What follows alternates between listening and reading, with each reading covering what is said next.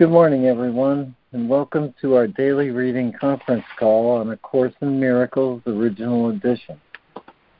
We read from the text of A Course in Miracles, Original Edition, which is published by our friends at the Course in Miracles Society. You can access an online copy of the original edition by going to jcim.net, where if you mouse over the link at the top menu for Original Edition, you will see the link to read ACIM OE. On that same drop-down menu, there is a link to subscribe to a daily email sent to you by the Course in Miracles Society, which contains both the workbook lesson and the text reading for the day. My name is Lemoyne Castle, and this call happens for and with you every weekday, Monday through Friday, from about 9:15 to about 10:50 a.m. Eastern Time. Today we're continuing our reading in Chapter 25, The Remedy, with Section 4, The Fundamental Law of Perception, and Section 5, The Joining of Mind. And at the top of the hour, we'll pause for remembrance of our lesson for the day, led by dear Fran.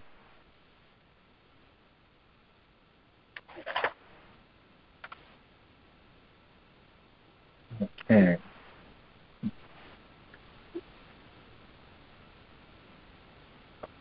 Well, Lori, do you have an opening you'd like to offer this morning? I sure do, Lemoyne.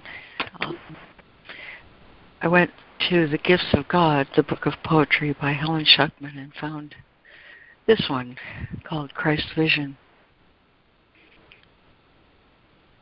Let not the past obscure the now to you, for thus you waken happily, with joy upon your heart and eyes to see a world awaiting to be seen aright at last. How beautiful the newly born! For they reflect their Father's love, their brother's care, the happiness of heaven, and the peace that is their true inheritance. It is on them you look. They have no past today. All darkness vanishes, and heaven's smile presents a world from which the past is gone, and present happiness ends all despair in shining silence and simplicity. I will not use the body's eyes today. Amen.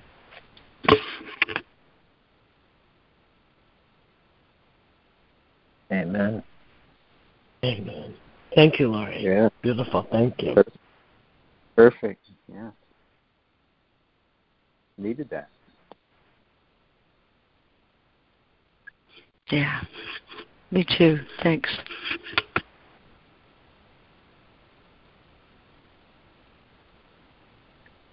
Okay, well, let me review our list this morning. This morning, with us in reading, we have Fran, Lori, Jessica, Patricia, Micah, Judy, and Karen. And that was the reading list. And with us in listening, I have Ida and Rod. Is there anyone else who's joined us who would like to say hi or correct their position on the list?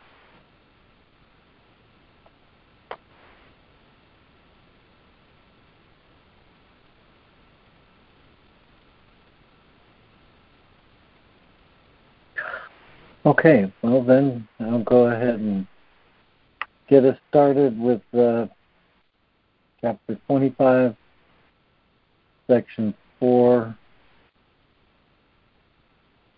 Chapter 25, The Remedy, Section 4, The Fundamental Law of Perception. Paragraph 23. To the extent to which you value guilt, to that extent will you perceive a world in which attack is justified. To the extent to which you recognize that guilt is meaningless, to that extent will you perceive attack cannot be justified. This is in strict accord with vision's fundamental law. You see what you believe is there, and you believe it's there because you want it there. Perception has no other law than this. The rest but stems from this to hold it up and offer its support. This is perception's form adapted to this world of God's more basic law that love creates itself and nothing but itself. And Fran. Section 4, the fundamental law of perception, paragraph 23. To the extent to which you value guilt, to that extent will you perceive a world in which attack is justified. To the extent to which you recognize that guilt is meaningless, to that extent will you perceive attack cannot be justified. This is in strict accord with vision's fundamental law. You see what you believe is there, and you believe it's there because you want it there. Perception has no other law than this. The rest but stems from this, to hold it up and offer its support. This is perception's form, adapted to this world of God's more basic law, that love creates itself and nothing but itself. 24. God's laws do not obtain directly to a world perception rules, for such a world could not have been created by the mind to which perception has no meaning. Yet are his laws reflected everywhere. Not that the world where this reflection is real at all, only because his Son believes it is, and from his Son's belief, he could not let himself be separate entirely.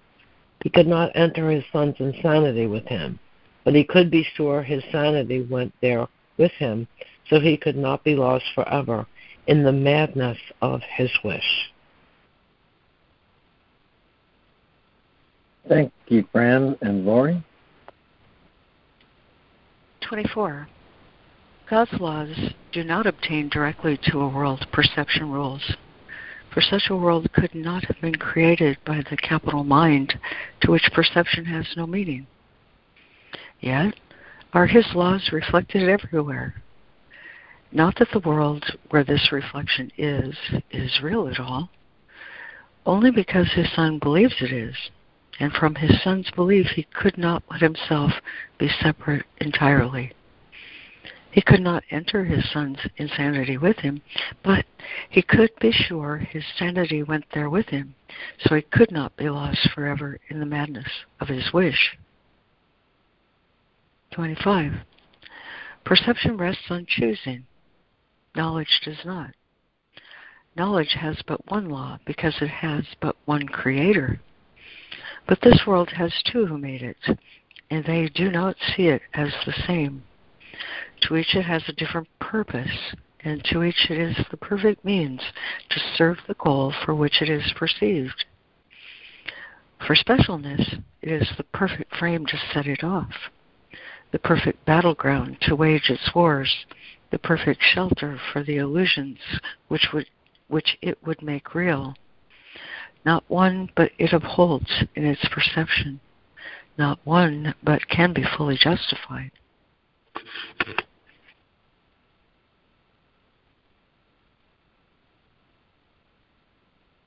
Thank you, Lori. And Jessica.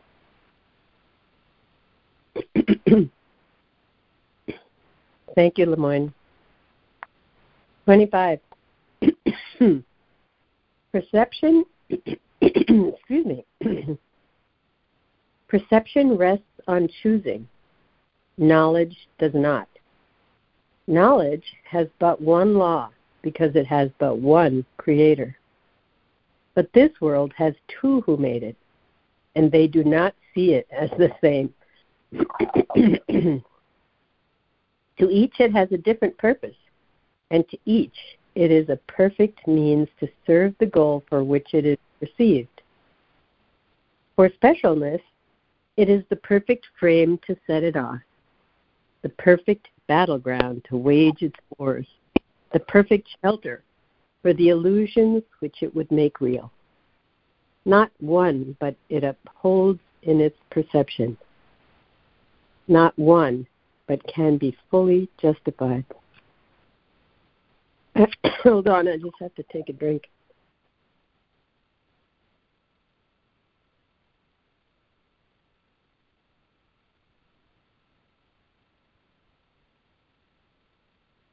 Okay, thank you. There is another maker of the world, the simultaneous corrector of the mad belief that anything could be established and maintained without some link that kept it still within the laws of God. Not as the law itself upholds the universe as God created it, but in some form adapted to the need the Son of God believes he has. Corrected error is the error's end. And thus has God protected still his Son, even in error. There is another purpose in the world that error made because it has another maker who can reconcile its goal with his Creator's purpose. In his perception of the world, nothing is seen but justifies forgiveness and the sight of perfect sinlessness. Nothing arises but is met with instant and complete forgiveness.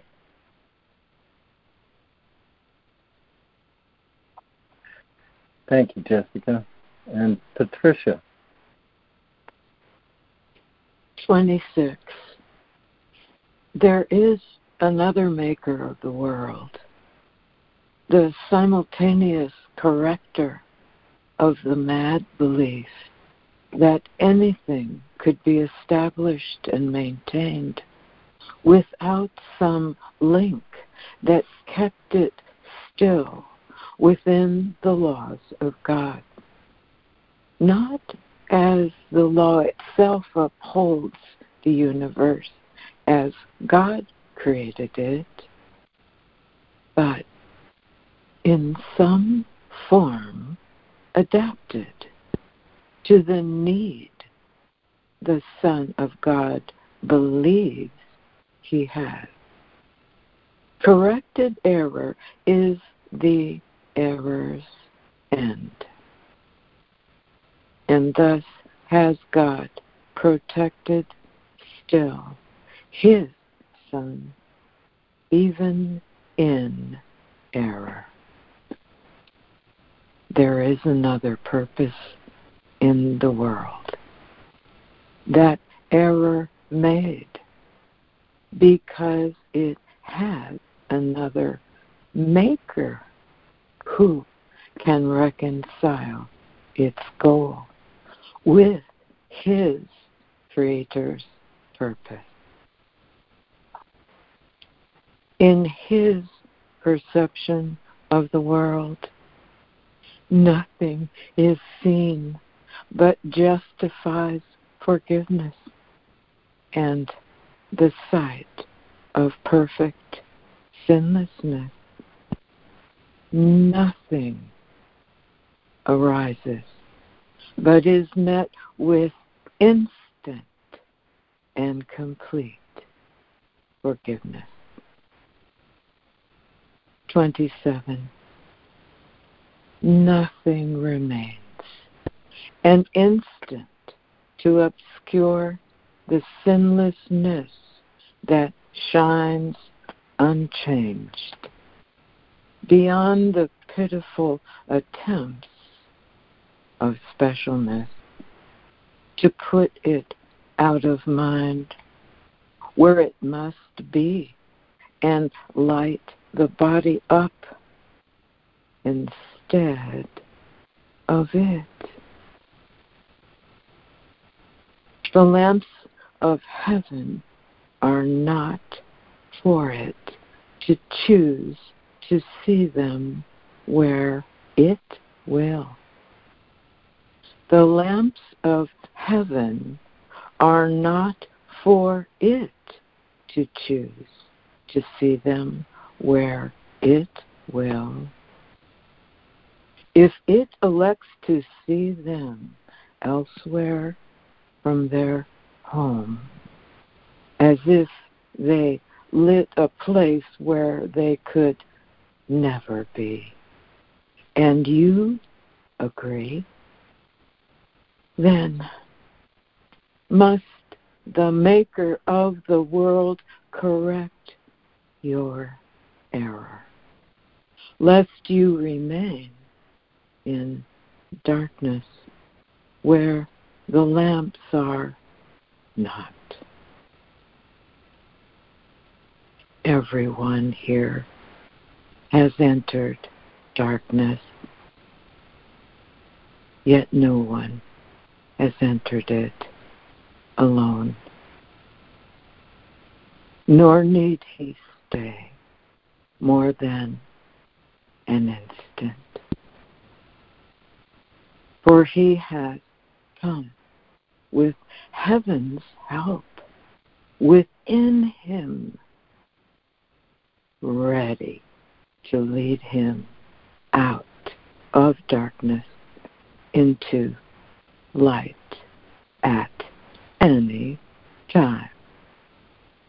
Thank you. Thank you, Patricia. And Micah. Okay. 27. Nothing remains an instant to obscure the sinlessness that shines unchanged beyond the pitiful attempts of specialness to put it out of mind, where it must be, and light the body up instead of it.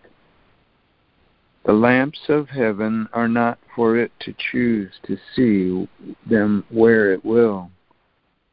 If it elects to see them elsewhere from their home, as if they lit a place where they could never be, and you agree, then must the Maker of the world correct your error, lest you remain in darkness where the lamps are not.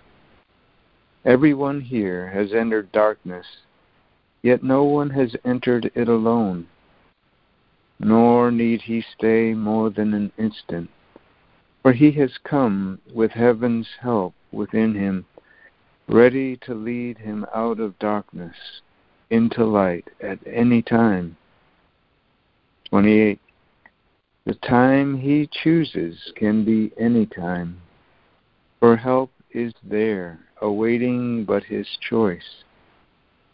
And when he chooses to avail himself of what is given him, then will he see each situation that he thought before was means to justify his anger, turned to an event which justifies his love. He will hear plainly that the calls to war he heard before are really calls to peace. He will perceive that where he gave attack is but another altar, where he can with equal ease and far more happiness bestow forgiveness. And he will reinterpret all temptation as just another chance to bring him joy. How can a misperception be a sin? Let all your brother's errors be to you nothing except a chance for you to see the workings of the Helper given you to see the world he made instead of yours.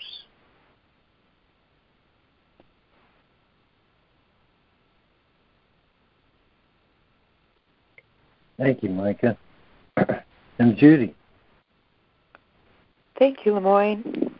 The time he chooses can be any time, for help is there, awaiting but his choice.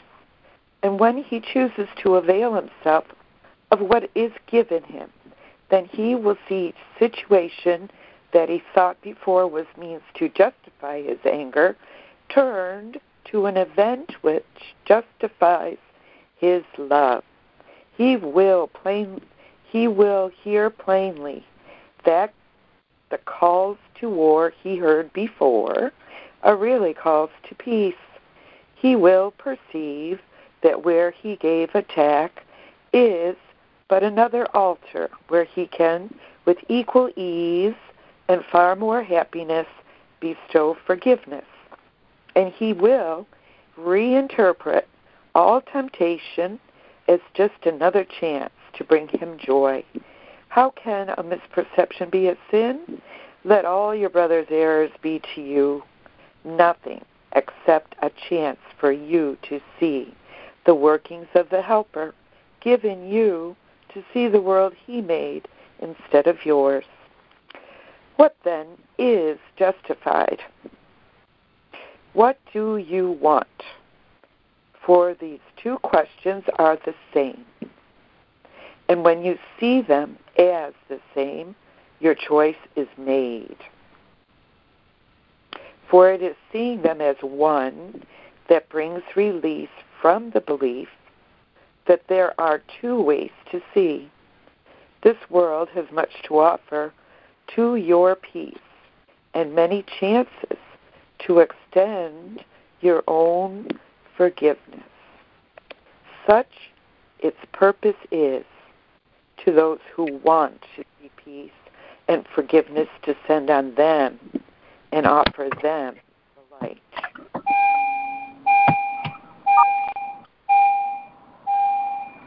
Thank you, Judy.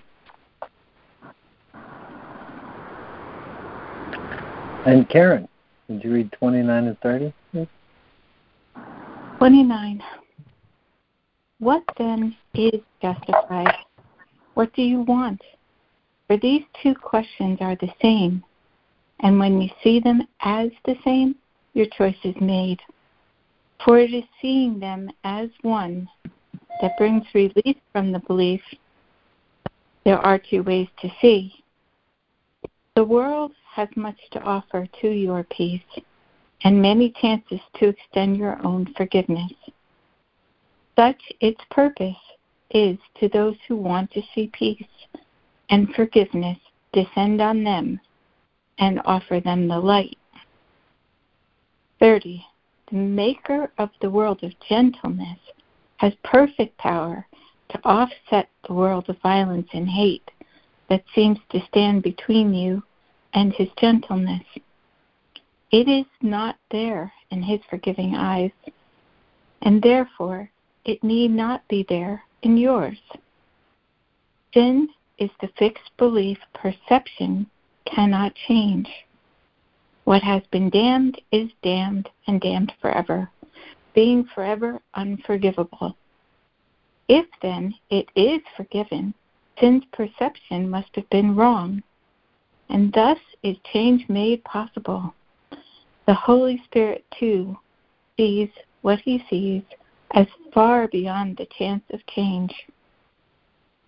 But on his vision, sin cannot encroach, for sin has been corrected by his sight, and thus it must have been an error, not a sin.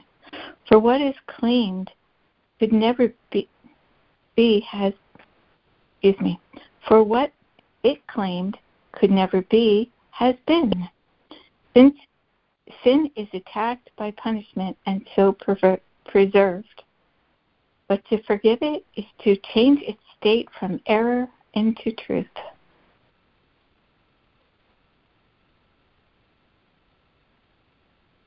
Thank you, Karen.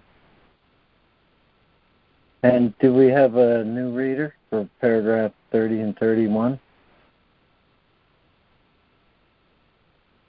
In chapter 25.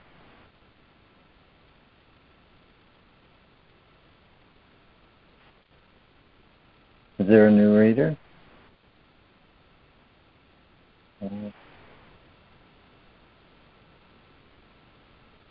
Okay, back to you, Fran. Okay. 30. The maker of the world of gentleness has perfect power to offset the world of violence and hate that seems to stand between you and his gentleness. It is not there in his forgiving eyes, and therefore it need not be there in yours. Sin is a fixed belief perception cannot change. What has been damned is damned and damned forever, being forever unforgivable. If then it is forgiven, Skin's perception must have been wrong, and thus is change made possible. The Holy Spirit, too, sees what he sees as far beyond the chance of change.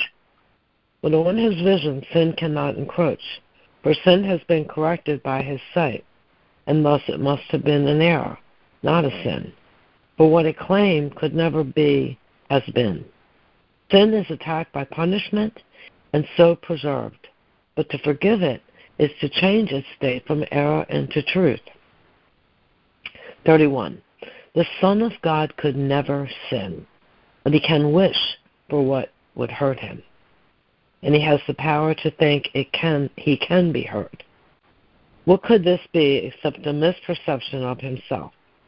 Is this a sin or a mistake? Forgivable or not? Does he need help or condemnation? Is it your purpose that he be saved or damned? Forgetting not that what he is to you will make this choice your future. For you make it now, the instant when all time becomes a means to reach a goal. Make then your choice, but recognize that in this choice is the purpose of the world you see is chosen and will be justified.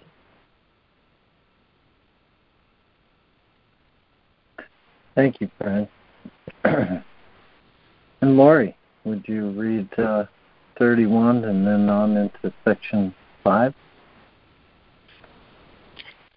Yes, thanks, Lemoyne. 31. The Son of God could never sin, but he can wish for what would hurt him. And he has the power to think he can be hurt. What could this be except a misperception of himself? Is this a sin or a mistake? Forgivable or not? Does he need help or condemnation? Is it your purpose that he be saved or damned? Forgetting not that what he is to you will make this choice your future? For you make it now, the instant when all time becomes a means to reach a goal. Make then your choice, but recognize that in this choice, the purpose of the world you see is chosen and will be justified. Section 5, the joining of minds. 32. Minds that are joined and recognize they are can feel no guilt, for they cannot attack, and they rejoice that this is so, seeing their safety in this happy fact. Their joy is in the innocence they see, and thus they seek for it because it is their purpose to behold it and rejoice. Everyone seeks for what will bring him joy as he defines it. It is not the aim as such that varies, yet it is the way in which the aim is seen that makes the choice of means inevitable and beyond the hope of change unless the aim is changed. And then the means are chosen once again, as what will bring rejoicing is defined another way and sought for differently.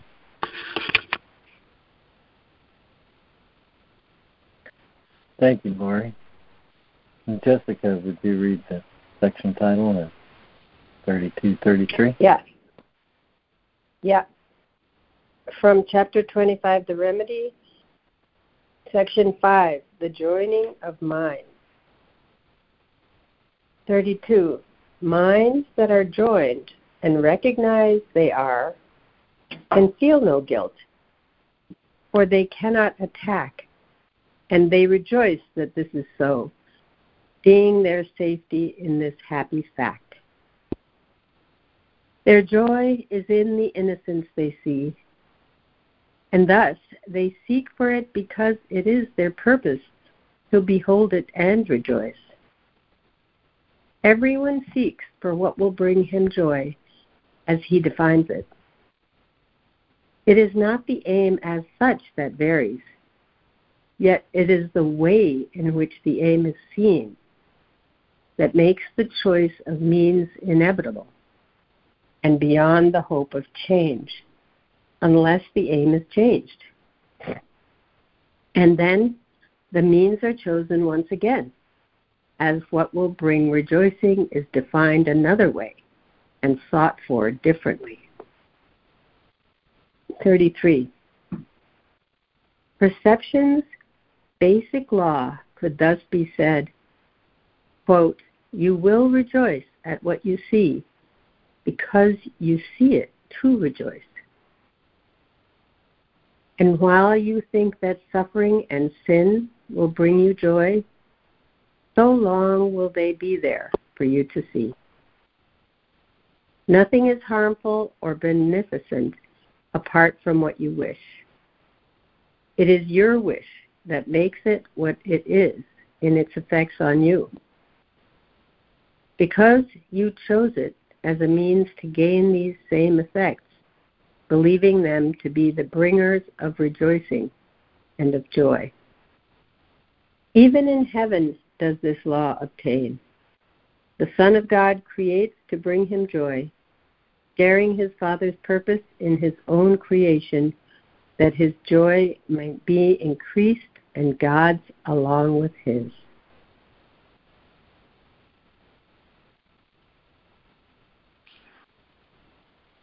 Thank you, Jessica. And Patricia.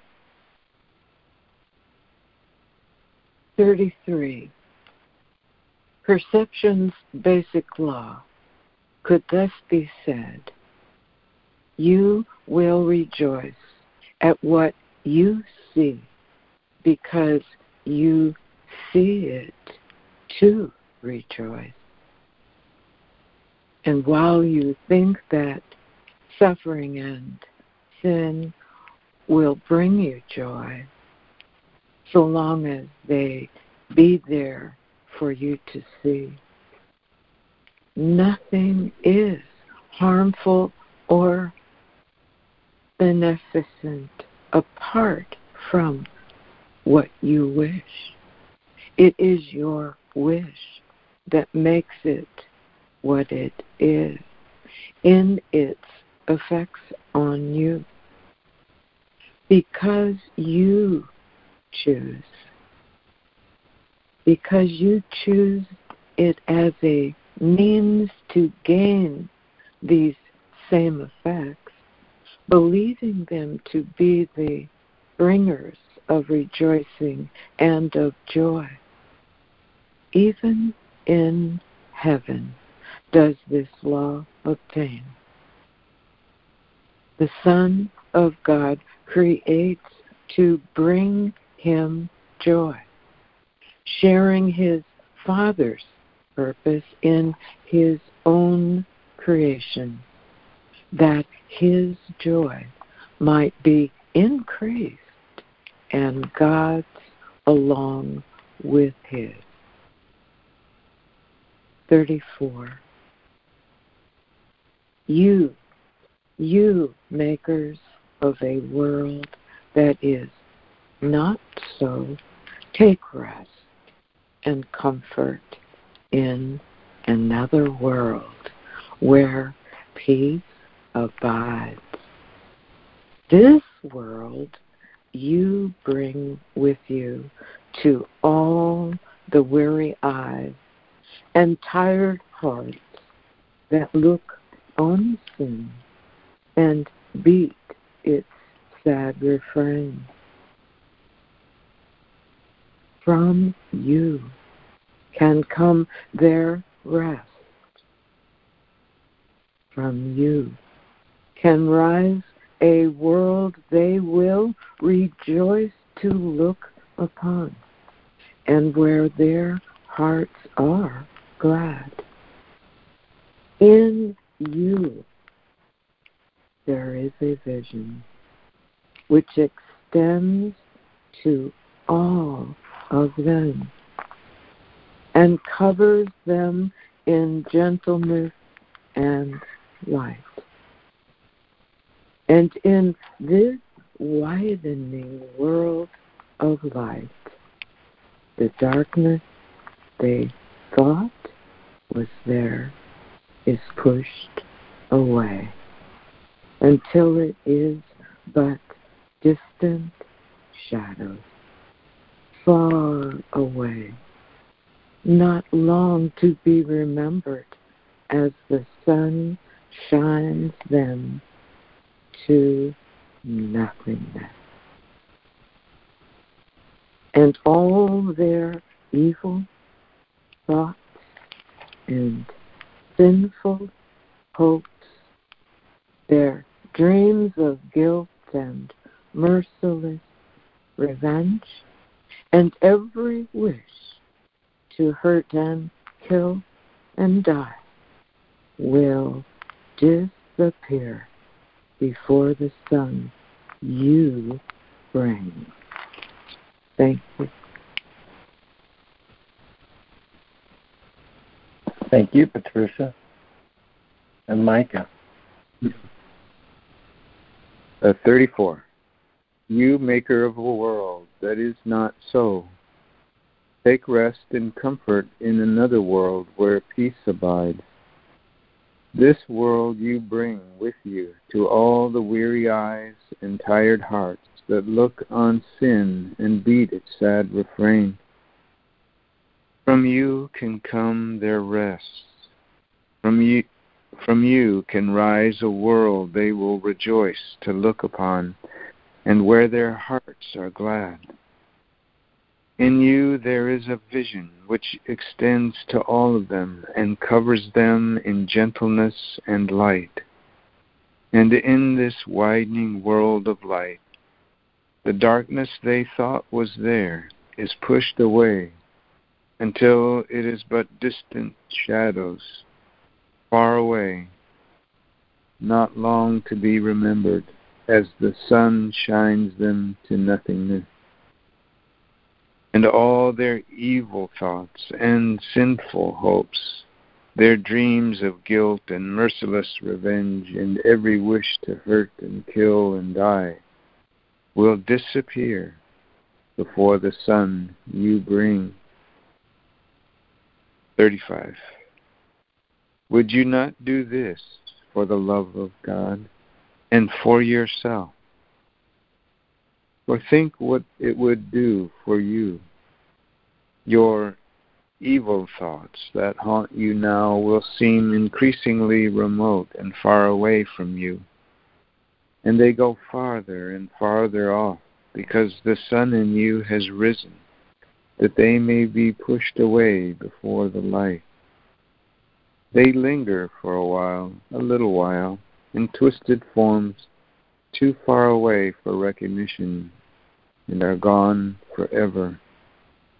In the sunlight you will stand in quiet, in innocence and wholly unafraid. And from you will the rest you found extend, so that your peace can never fall away and leave you homeless. Those who offer peace to everyone have found a home in heaven the world cannot destroy, for it is large enough to hold the world within its peace.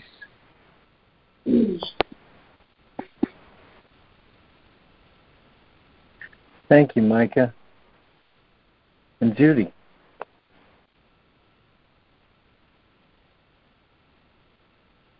Oh, thank you, Lemoyne. I'm going to start with the last sentence of the last paragraph. And all their evil thoughts and sinful hopes, their dreams of guilt and merciless revenge, and every wish to hurt and kill and die will disappear before the sun you bring. Would you not do this for the love of God and for yourself? For think what it would do for you. Your evil thoughts that haunt you now will seem increasingly remote and far away from you. And they go farther and farther off because the sun in you has risen, that they may be pushed away before the light. They linger for a little while, in twisted forms too far away for recognition, and are gone forever. And in the sunlight you will stand in quiet, in innocence, and wholly unafraid. And from you will the rest you found extend, so that your peace can never fall away and leave you homeless. Those who offer peace to everyone have found a home in heaven the world cannot destroy, for it is large enough to hold the world within its peace. In you is all of heaven. Every leaf that falls is given life in you.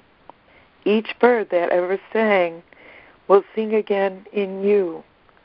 And every flower that ever bloomed has saved its perfume and its loveliness for you.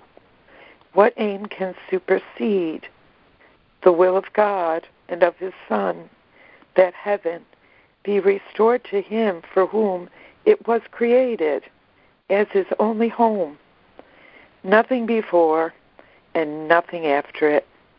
No other place, no other state, nor time. Nothing beyond, nor nearer. Nothing else in any form. This can you bring to all the world and all the thoughts that entered it and were mistaken for a little while. How better could your own mistakes be brought to truth than by your willingness to bring the light of heaven with you as you walk beyond the world of darkness into light. Amen. Thank you, Judy. Karen. 36. In you is all of heaven. Every leaf that falls is given life in you. Every bird that ever sang will sing again in you. And every flower that ever bloomed has saved its perfect perfume and its holiness for you. What aim can supersede the will of God and of His Son, that heaven be restored to Him, for whom it was created as His only home? Nothing before and nothing after it. No other place, no other state, nor time. Nothing beyond nor nearer. Nothing else in any form. This can you bring to all the world and all the thoughts that entered it and were mistaken for a little while. How better could your own mistakes be brought to truth than by your willingness to bring the light of heaven with you as you walk beyond the world of darkness into light?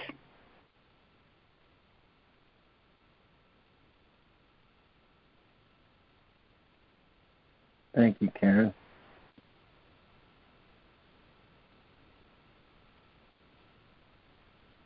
And we've zoomed past the top of the hour. I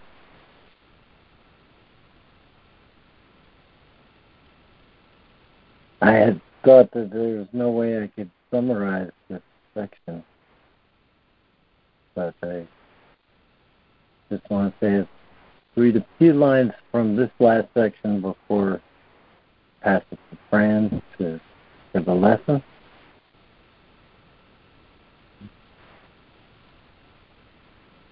Minds that are joined and recognize they are can feel no guilt. Their joy is in the innocence they see, and thus they seek for it because it is their purpose to behold it and rejoice. Perception's law could thus be said, you will rejoice at what you see because you see it to rejoice. Nothing is harmful or beneficent apart from what you wish. It is your wish that makes it what it is and its effects on you. Even in heaven does this law obtain. The Son of God creates to bring him joy, sharing his Father's purpose in his own creation, that his joy might be increased and God's along with him.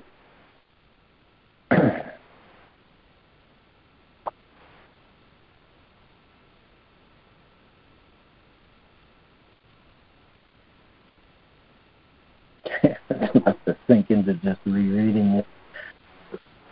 Okay. You makers of a world that is not so, take rest and comfort in another world where peace abides. This world you bring with you to all the weary eyes and tired hearts that look on sin and beat its sad refrain. From you can come their rest. From you can rise a world they will rejoice to look upon, and where their hearts are glad. In you there is a vision which extends to all of them and covers them in gentleness and light.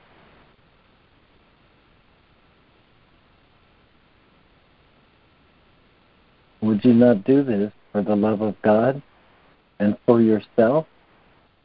Or think what it would do for you. Those who offer peace to everyone have found a home in heaven the world cannot destroy. For heaven is large enough to hold the world within its teeth. And in you is all of heaven. This can you bring to all the world and all the thoughts that entered it and were mistaken for a little while. How better could your own mistake be brought to the truth than by your willingness to bring the light of heaven with you as you walk beyond the world of darkness into light?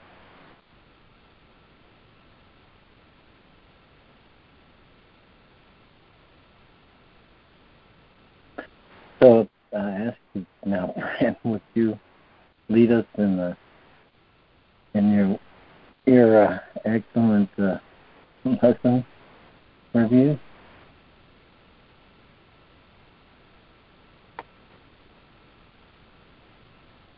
Yeah, I'm having a hard time listening. Something's wrong with my phone. Did you just ask me to do the lesson? I think so. I did, Brian. Yeah. Okay, thank you. Okay, hi everybody. We're in the second part of the workbook, and on the last day of what is the body. And the lesson for today is lesson 270. I will not use the body's eyes today.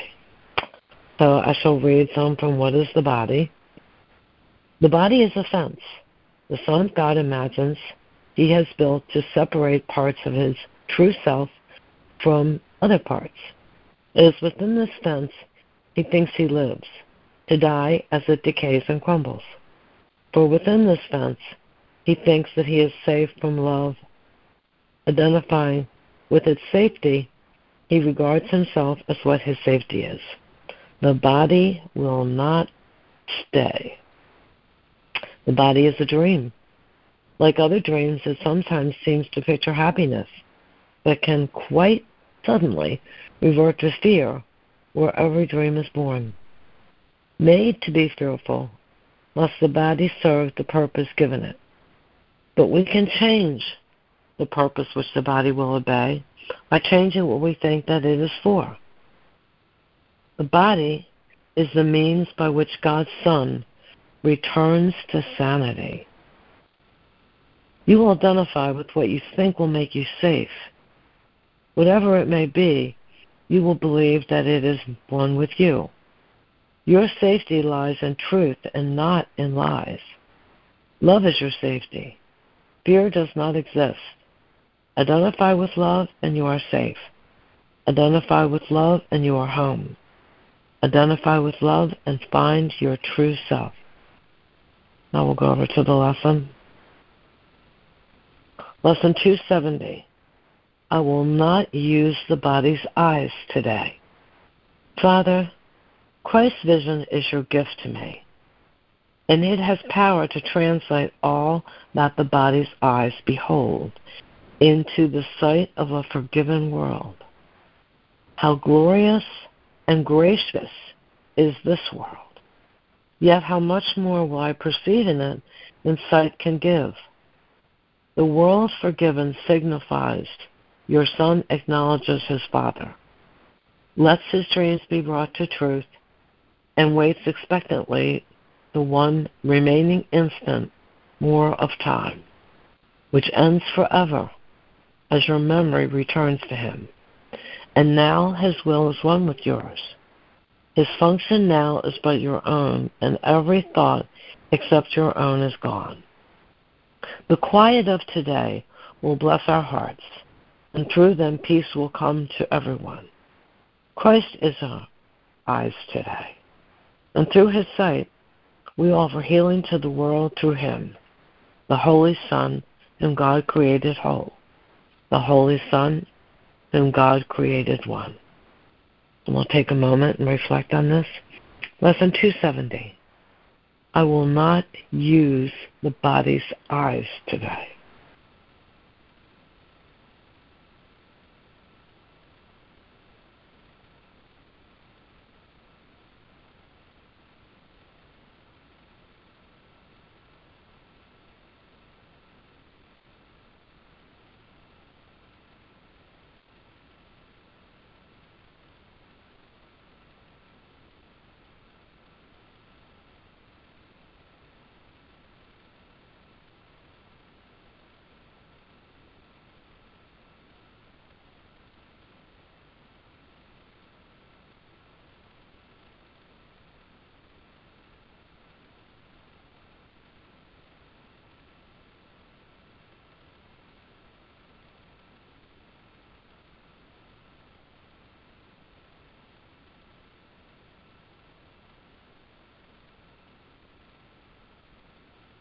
The quiet of today will bless our hearts, and through them peace will come to everyone.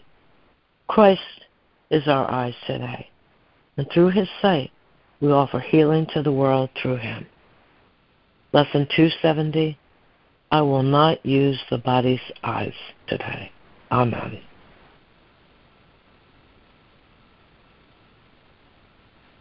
Amen. Thank you, friend. Beautiful. Thank you, Fran. Thank you. Thank you, guys. Thank you.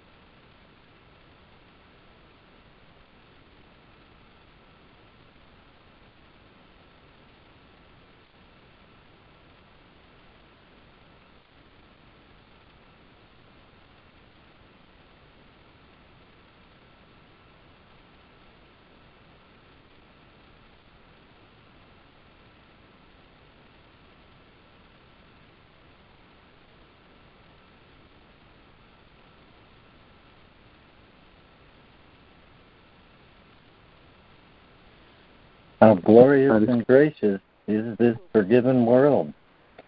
Go ahead, Micah.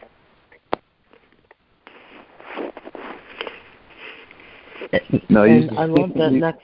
Oh, I'm sorry. Thought you were finished. Oh, no. Go ahead, Fran. I love the next line. He says, yet how much more will I perceive? We're still perceiving, but it's going to be different. We're going to see much more than sight can give. I'm complete. Thanks, Fran.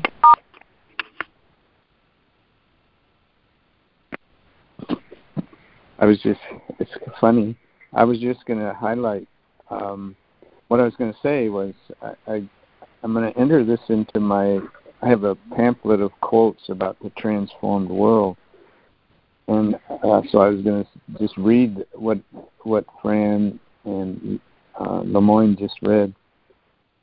How glorious and gracious is this world, yet how much more will I perceive in it than sight can give. So it was neat that it all went deeply, touched us all. I'm done. Thank you, Micah. Yeah, thank you, Micah. Thank you, Micah. Good morning, it's Karen. In this lesson, I was thinking using the body's eyes is another way of saying using my ego mind to interpret to me what the world is, what I see, and what the world is. And I was feeling irritated, and I thought about where this irritation was coming from, and it was like a time in childhood when I was feeling like I was invisible, and all the popular kids were like always talking, and they took up all the space to exist, and I was so marginalized in that community. As a child, I felt so angry that I didn't have it, that I couldn't exist too. And that's the ego's mind. The ego mind sees the current world and the current reality as if it was happening way back in childhood when some reactions were formed and some way of perceiving the world, some way of interpreting the world became conditioned. It became hard in my mind. It became a hard, fixed way of seeing. I will not see the world with the body's eyes. To me, it means I will offer up this false perception of the way things are to the holy mind of God. I don't want that. And as Lori is always reminding us, I know nothing. I just want to be the emptiness that extends the truth through me. Not my truth. It's not my mind making it up. It's not my interpretation of what's happening. I want to step back, become surrendered and empty so the mind of God can flow through me. And in this moment, I feel handicapped because there's still so much unconscious garbage blocking and obscuring what the truth is. But in this moment, at least I could recognize it and say, I see where that was born, and I don't want that. I put that on my inner altar and ask the Holy Spirit to remove it, because what I'm irritated about is my beloved brother who's God's beloved child. Regardless of what my ego mind is telling me, this is the beloved's beloved. This is the beloved's beloved, not mine. Whatever insanity my mind is telling me, that's not real. And I don't want to uphold that truth, or I don't want to uphold that falsehood. I want the truth. I'm complete. Thank you. That's beautiful, Karen. Thank you, Karen. Thank you. For throwing us. Thank you. Yeah, nice processing.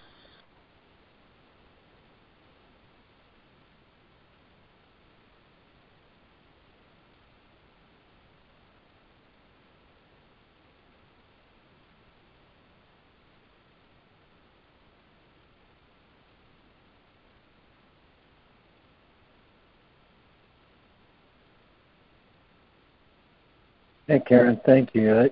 I like the way you made the turn from the external conditioning that, may have been there, intentionally put there by somebody, but that what matters now are what we're left with, which are conditions that then we place on the world, and that those are the limits which prevent a greater perception. Fran points out that I have this conception the correction is the taking away, but the correction of perception opens it up. To admit more possibility, and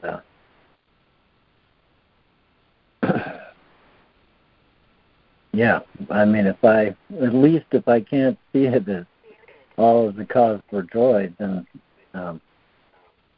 I should at least recognize I don't know what I want there if I'm not focused on the happiness of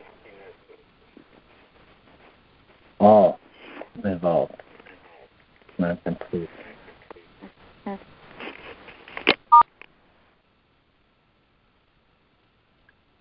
Thank you, Lemoyne. Thank you, Lemoyne. Thanks, Lemoyne.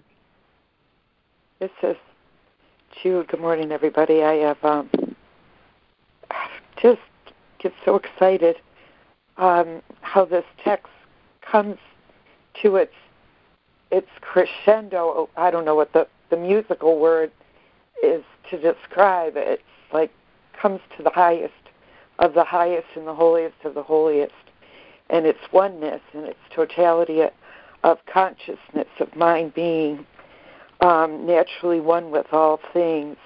It's one with the totality of its own experience, that there's only one, and there is no choice, as text reading speaks of this.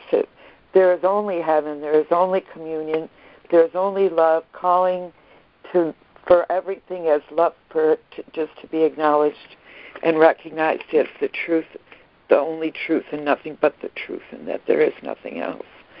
And, this whole thing about perception, which has really fascinated me, and I've studied, in a number of different venues in order to have the language, in order to clarify my understanding of it, that that the one-mindedness of God contracts into Judy and perceives Judy as a little mini me. And there's no problem with God being me unless I own it and claim it for myself, and I make me as separate from the world as the world outside of myself.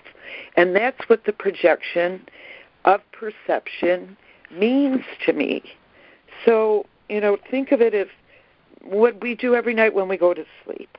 I surrender the world, I lie down and I close my eyes. So I forget the world. I forget the world.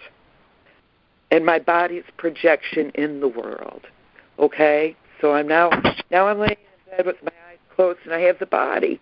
So I have the body, I'm still aware of the senses of my body and my being in a body. Then I surrender and let go of that, so that all that I have left is my mind and my thoughts and the images in my mind. The body's gone, sense is gone, the senses of projection into the world is gone, the world and the body are gone. So I'm left with this dream state of thoughts and images. Now, for me, the stepping back away from even that, the projection of thoughts and ideas and concepts, and letting go and totally opening my mind and just letting go of it. It's something I can do. And, there's some religions or whatever you want to call them that teach that, the no mind, the empty mind. It's where the truth is revealed to me as me being everything as itself, that I am love itself. I am spirit itself, without a thought in between anything, in between that knowingness of my oneness of itself. And that's the beauty of this reading today, that everything is inside of my conscious contact mind, one-mindedness with God, and that I can see everything as a reflection. It uses the word reflection, that everything is a reflection or a projection of God's mind as what my body's eyes see. Everything the body's eyes see is a reflection or a projection of. So to understand that, I got some stats. Is that me? No. Oh, the oneness, the wholeness, and to see through Christ consciousness is just another way of saying that I would put nothing in between me and my Father. The body is the dream like other dreams. Oh, the sun returns to sanity. That judgment is a dream. It's a dream of judgment. To waken from the dream it's merely to waken to the fact that I am God, as God's mind is one, whole in its entirety. The totality of my experience with everything as myself, its love, is one, is the reality, the totality of my experience. Seeing the totality of reality as it is, in truth, in spirit, formless, boundaryless, seamless, limitless. That I am capable. I have the mind. I am that mind, and to recognize too that we have that power of projection, that merely sees things as particulars and attends to things as particulars in a world of form, but that doesn't have any effect on who I am and who everyone else is. I like the idea of the light, that I am the light of consciousness, and in that light I understand everything as myself, as spirit in a state of unity and grace, and that, that I am that light, that projector, that projects everything as perception. I am not that which I project. That's my vision, that I know that I see myself in truth as I am, as the light, and not the lamppost. The ego sees itself as the lamppost and does not know where to look for itself or who it is that is itself. It thinks it's a lamppost, and it's looking through the eyes of perception.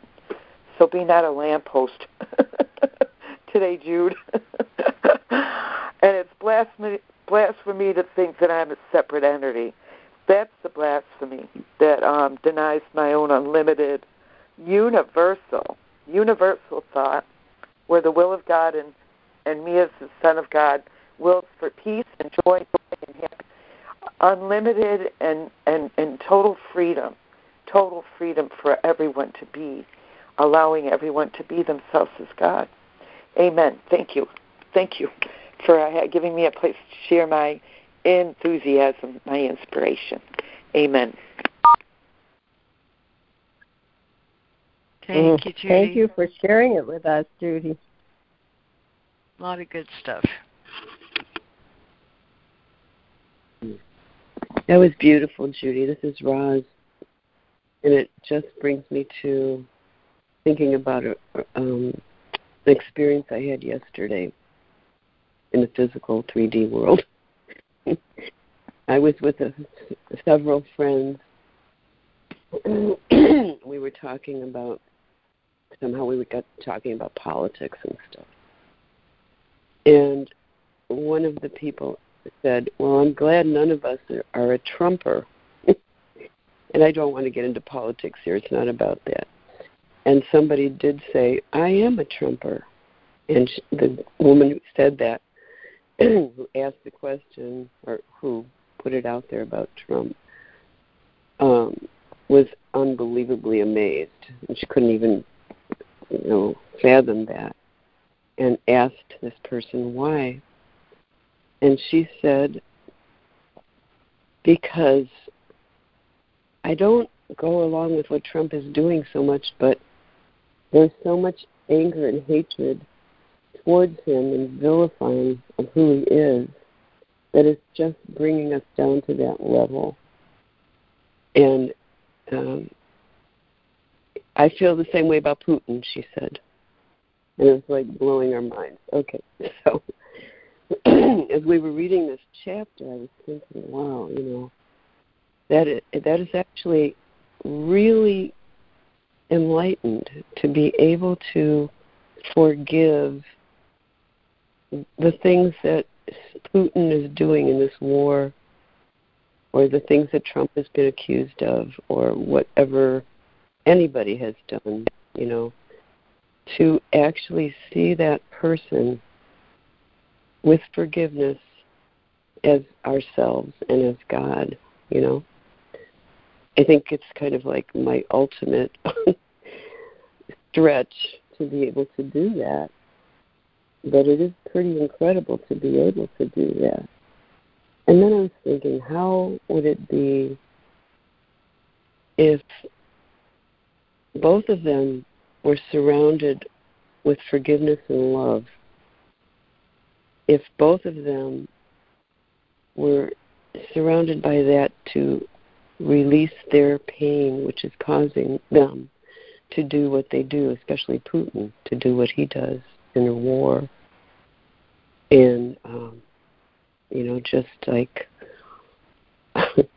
surround him with hands held and sending love to this person who was so damaged in his youth that he feels the need to wreak such horrendous acts upon humanity. And I think, wow, if that could have been healed, if that could be still healed, and to see him as God, as one of us, as everybody is so connected in the matrix of love, how amazing would that be, and what would that do to the world, Anyway, what Judy was saying was so profound and meaningful, and to apply that to the physical world, the 3D world we live in. Okay, thank you. I'm complete. What an excellent description of light working. Thank you, Roz. Mm-hmm. Thank you, Roz.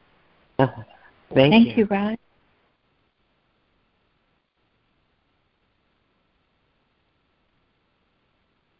This is Jessica. I just want to weigh in on my feelings about this. I want to weigh in on my feelings like no one else has weighed in on my feelings. But this section sounds to me like almost like a love song to us, to me. On some level, it's just pouring this love towards us. Especially the last two paragraphs, and especially, of course, the last one. In you is all of heaven. I mean, it's such incredibly beautiful poetry. Every leaf that falls is given life in you. What an amazing experience to hear those words. Each bird that ever sang will sing again in you. It's just, I feel like I'm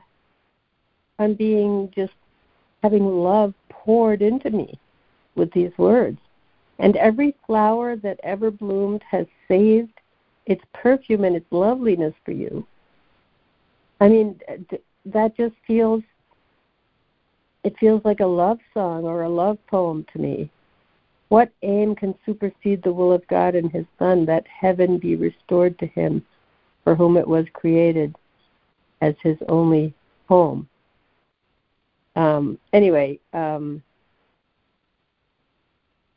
This can bring you to all the world and all the thoughts that entered it and were mistaken for a little while. And then the last line is just incredible.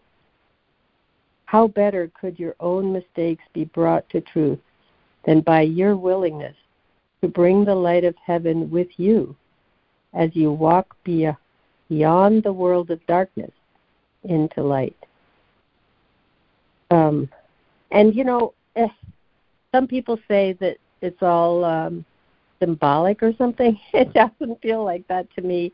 And it feels very real and experiential, but not in a world experience way, but in a spiritual experience. It doesn't feel at all symbolic. He's actually talking about us walking from a world of darkness and fear and anger into a world of light, and sharing that, extending that. It's just incredibly beautiful section, and I feel very touched and moved and filled by it. I'm complete. I echo that sentiment, Jessica. That's beautiful. Thank you. Yeah. Appreciate that. Thank you, Jessica, for highlighting that beautiful, gorgeous section. Thank you. Yeah. Yeah, I want to echo Micah. Appreciate you. Thanks, Jessica. This is Micah. I saw, as you were sharing so beautifully there, which opened up the heart in a wonderful way, that tie in back to the lesson of how glorious and gracious is this world. And it's curious here, it'd be easy to overlook it, but, in the first part about all, in you is all of heaven, every leaf that falls is given life in you, and the birds that sing and the flowers. And it seems like it'd be easy to miss it in a way, that heaven be restored to him for whom it was created as his only home. Someone might read that thinking that heaven was out of this world, but he just highlighted all these things that he was describing as heaven that are in the world. And so it really brought home that feeling of cause and effect being one, that this world as a projection of mind, how holy it actually is. And that feeling of that permeation of cause into time-space.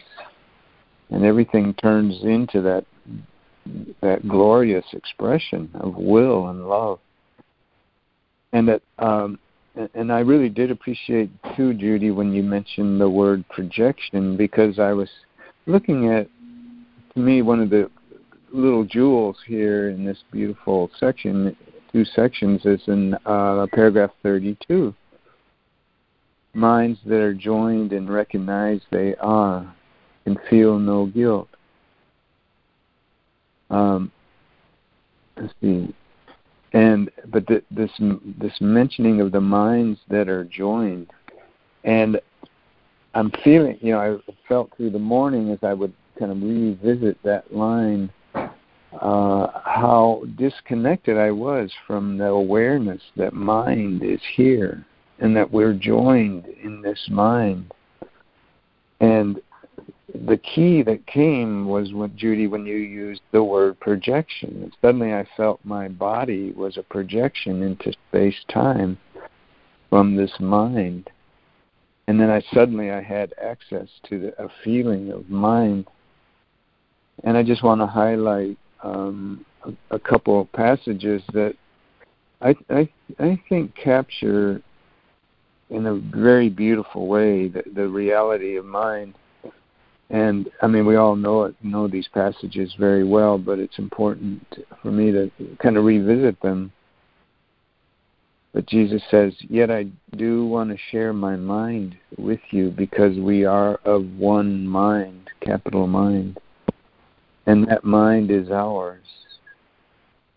See only this mind everywhere, because only this is everywhere, and in everything. It is everything because it encompasses all things within itself. Blessed are you who perceive only this, because you perceive only what is true. And then mind reaches to itself. It is not made of different parts which reach each other. It does not go out. Within itself it has no limits. There is nothing outside it. It encompasses everything. It encompasses you entirely, you within it, and it within you. There is nothing else, anywhere or ever. Just to move into a deeper awareness of this mind and to feel ourselves as a projection into time-space from that mind. I'm done. Woo-wee. Thank you, Micah. That's the whole point of it. Thank you. We are projections, that our bodies and our thinking minds, the body, mind, and the world as substantiation of ourself, as a projection within the world. That we are a reflection and a projection in and of ourselves, that we are not real according to reality with a capital R, which is the one-mindedness of God. We have to know and understand ourselves as merely being a reflection, an instrument. And when that instrument is clear of thinking of itself as a separate entity, as real in the world, then it's open to the one-mindedness of God. It's the most beautiful. The kingdom of heaven is within me. There is nothing outside of that. I am that. That is what we are. Amen. Thank you, brother. Yes. Thank you both. Thank you, Judy. Thank you, Judy.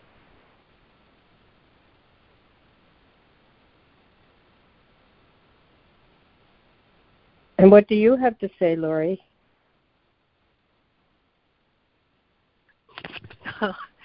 Yeah, thanks for asking, Jessica.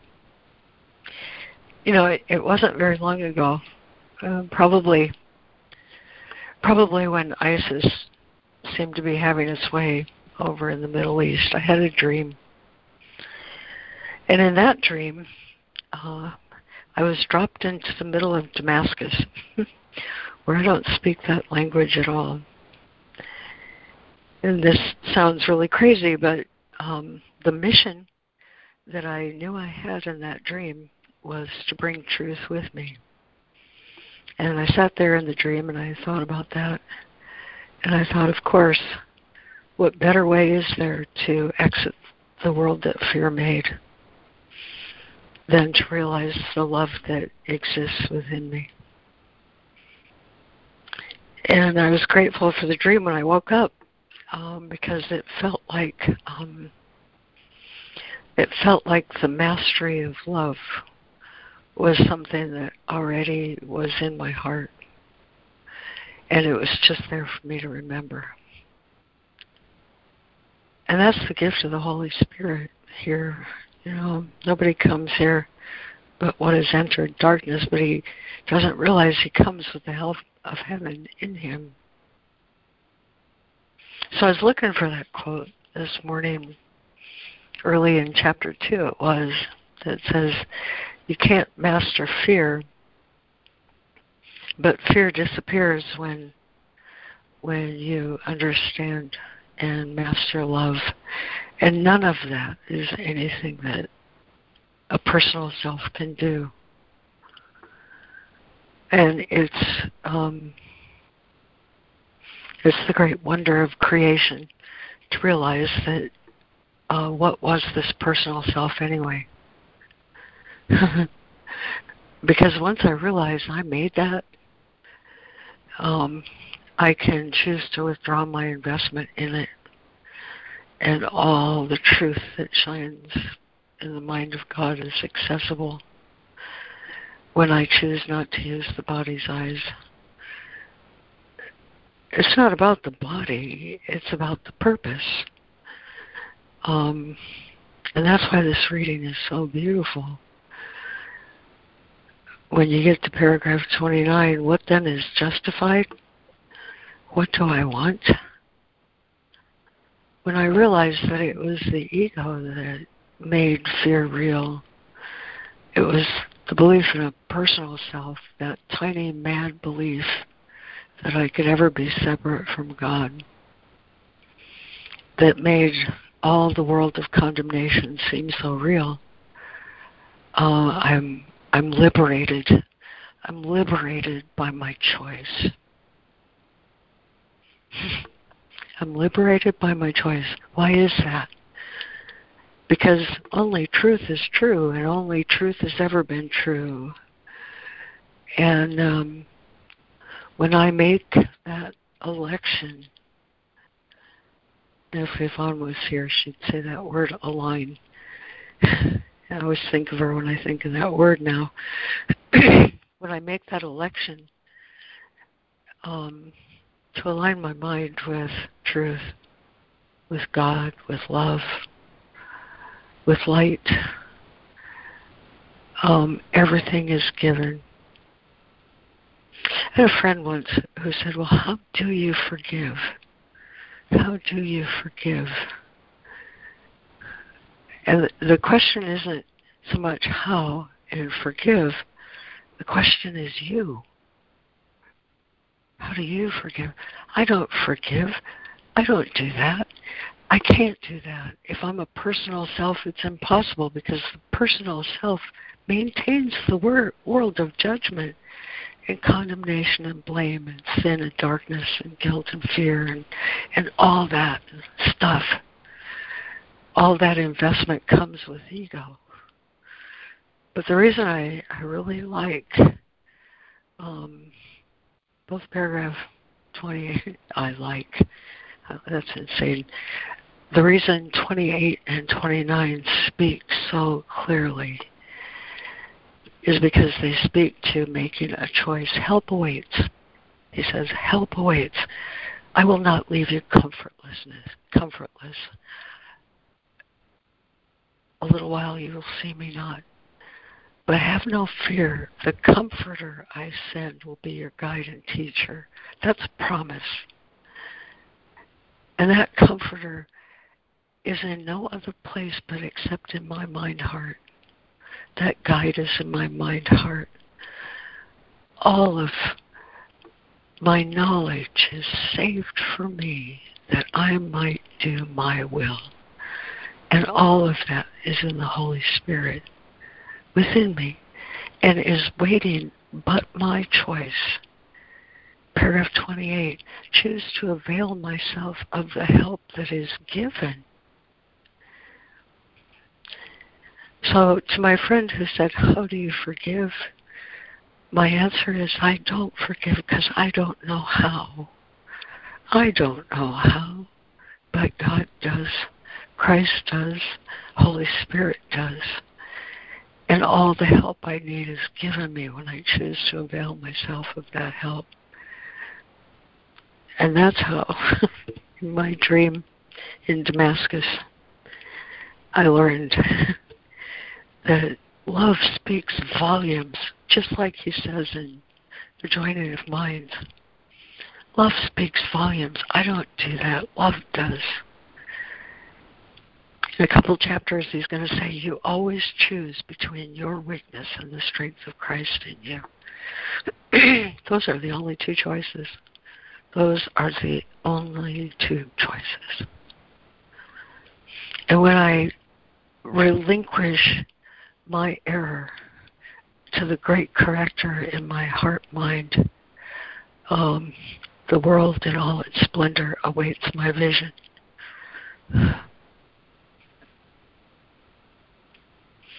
When I had that holy incident so many years ago, when I came to myself, I heard my voice say, I am home.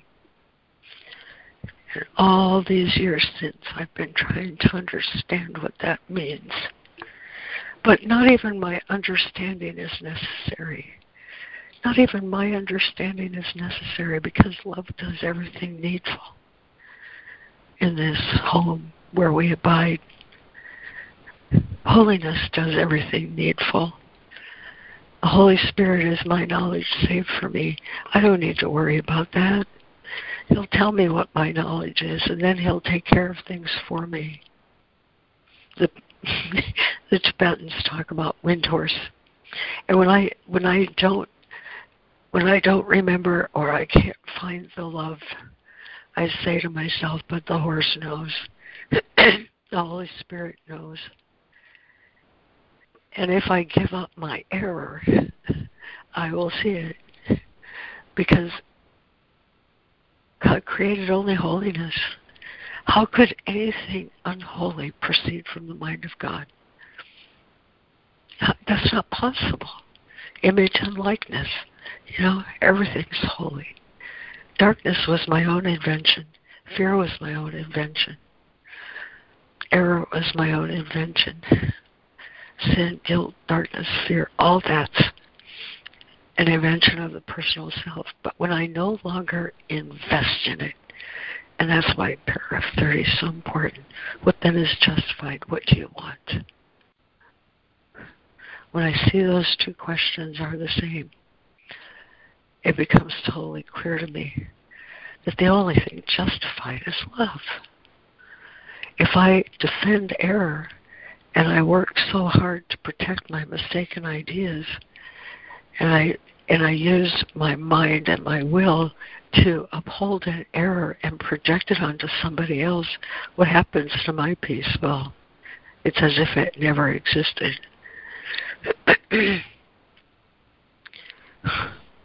When I see that innocence is the truth of me, how can innocence be mine alone?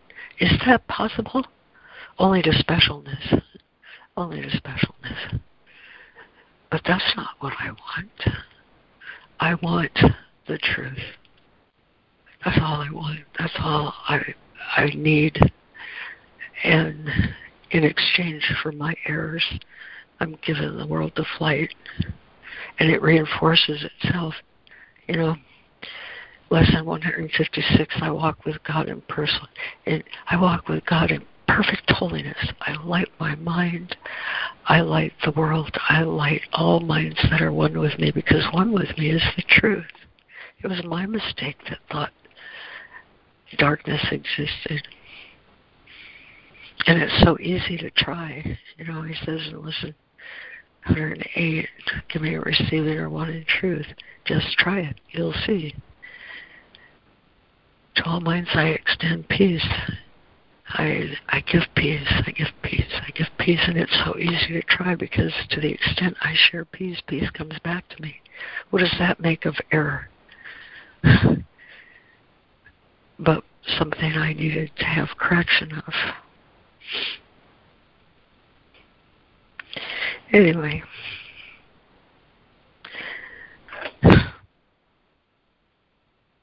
I think the final thing I wanted to say is 181 is a real blessing.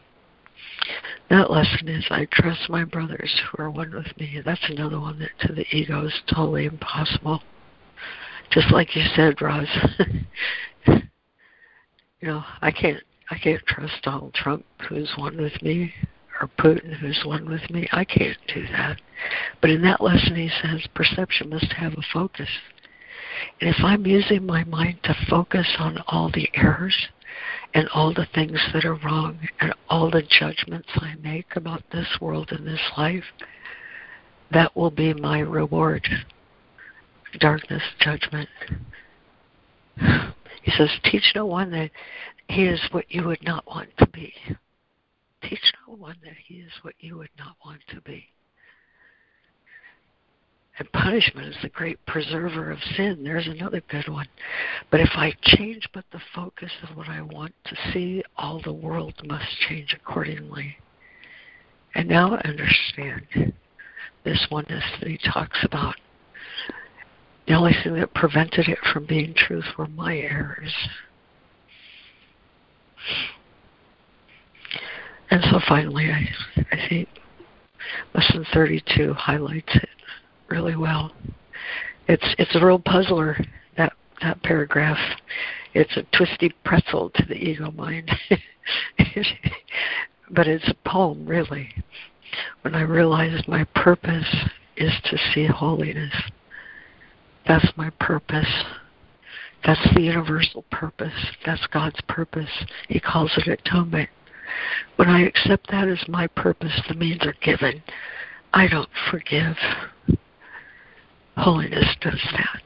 Christ's vision does that. And now I can see as I have been seen by that great creator of holiness. I'm complete.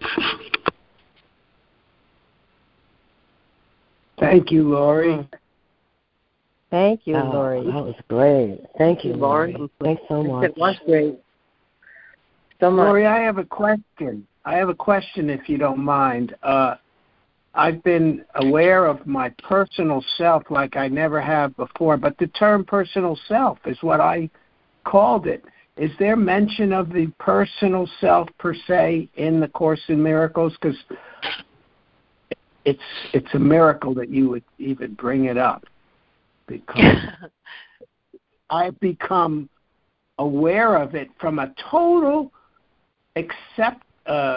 place of witness, and it's powerful, and I'm so happy that I can give all my personal self with its fears away. And so where in the Course in Miracles does it talk about those two words, personal self, if any? Because I've got the concept. Oh, yeah, and I credit Course of Love for that term, Steve. Okay. Throughout Course in Miracles, he refers to it as ego or you when he's talking about my mistaken ideas.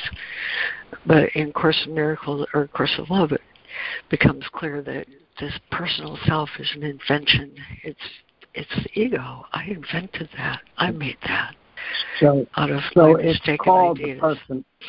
Yes, it's called the personal self in the Course of Love. Yes, it is. Mm-hmm. Wow.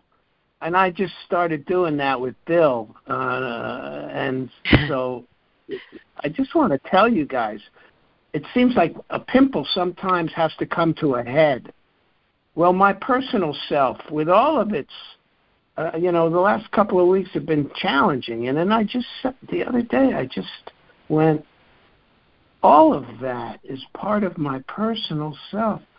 And I don't need to be coming from that place. And I was able to feel a distance, detachment from the personal self. And then when you mention personal self, I go, wow, this is because it's the personal self that fears death, personal self that fears the storm that's going to hit Florida where I live. It's this personal self on TV that is worried about things in space going to hit us, so they're practicing on hitting meteors. There's no end to the fears of the personal self. And I can, in one thought, take the personal self and offer it onto the altar from a distance. And thank you for saying about it. And I wanted to just share because I want everybody to have that distance with the personal self on a somatic level even. I'm complete. Yeah. Thanks, Steve. That was great. Thanks for bringing that up. That was great. Thank you. What he would call realizing that I've got a misidentification problem. I misidentified myself. So, very good. Thanks, Steve. Uh-huh.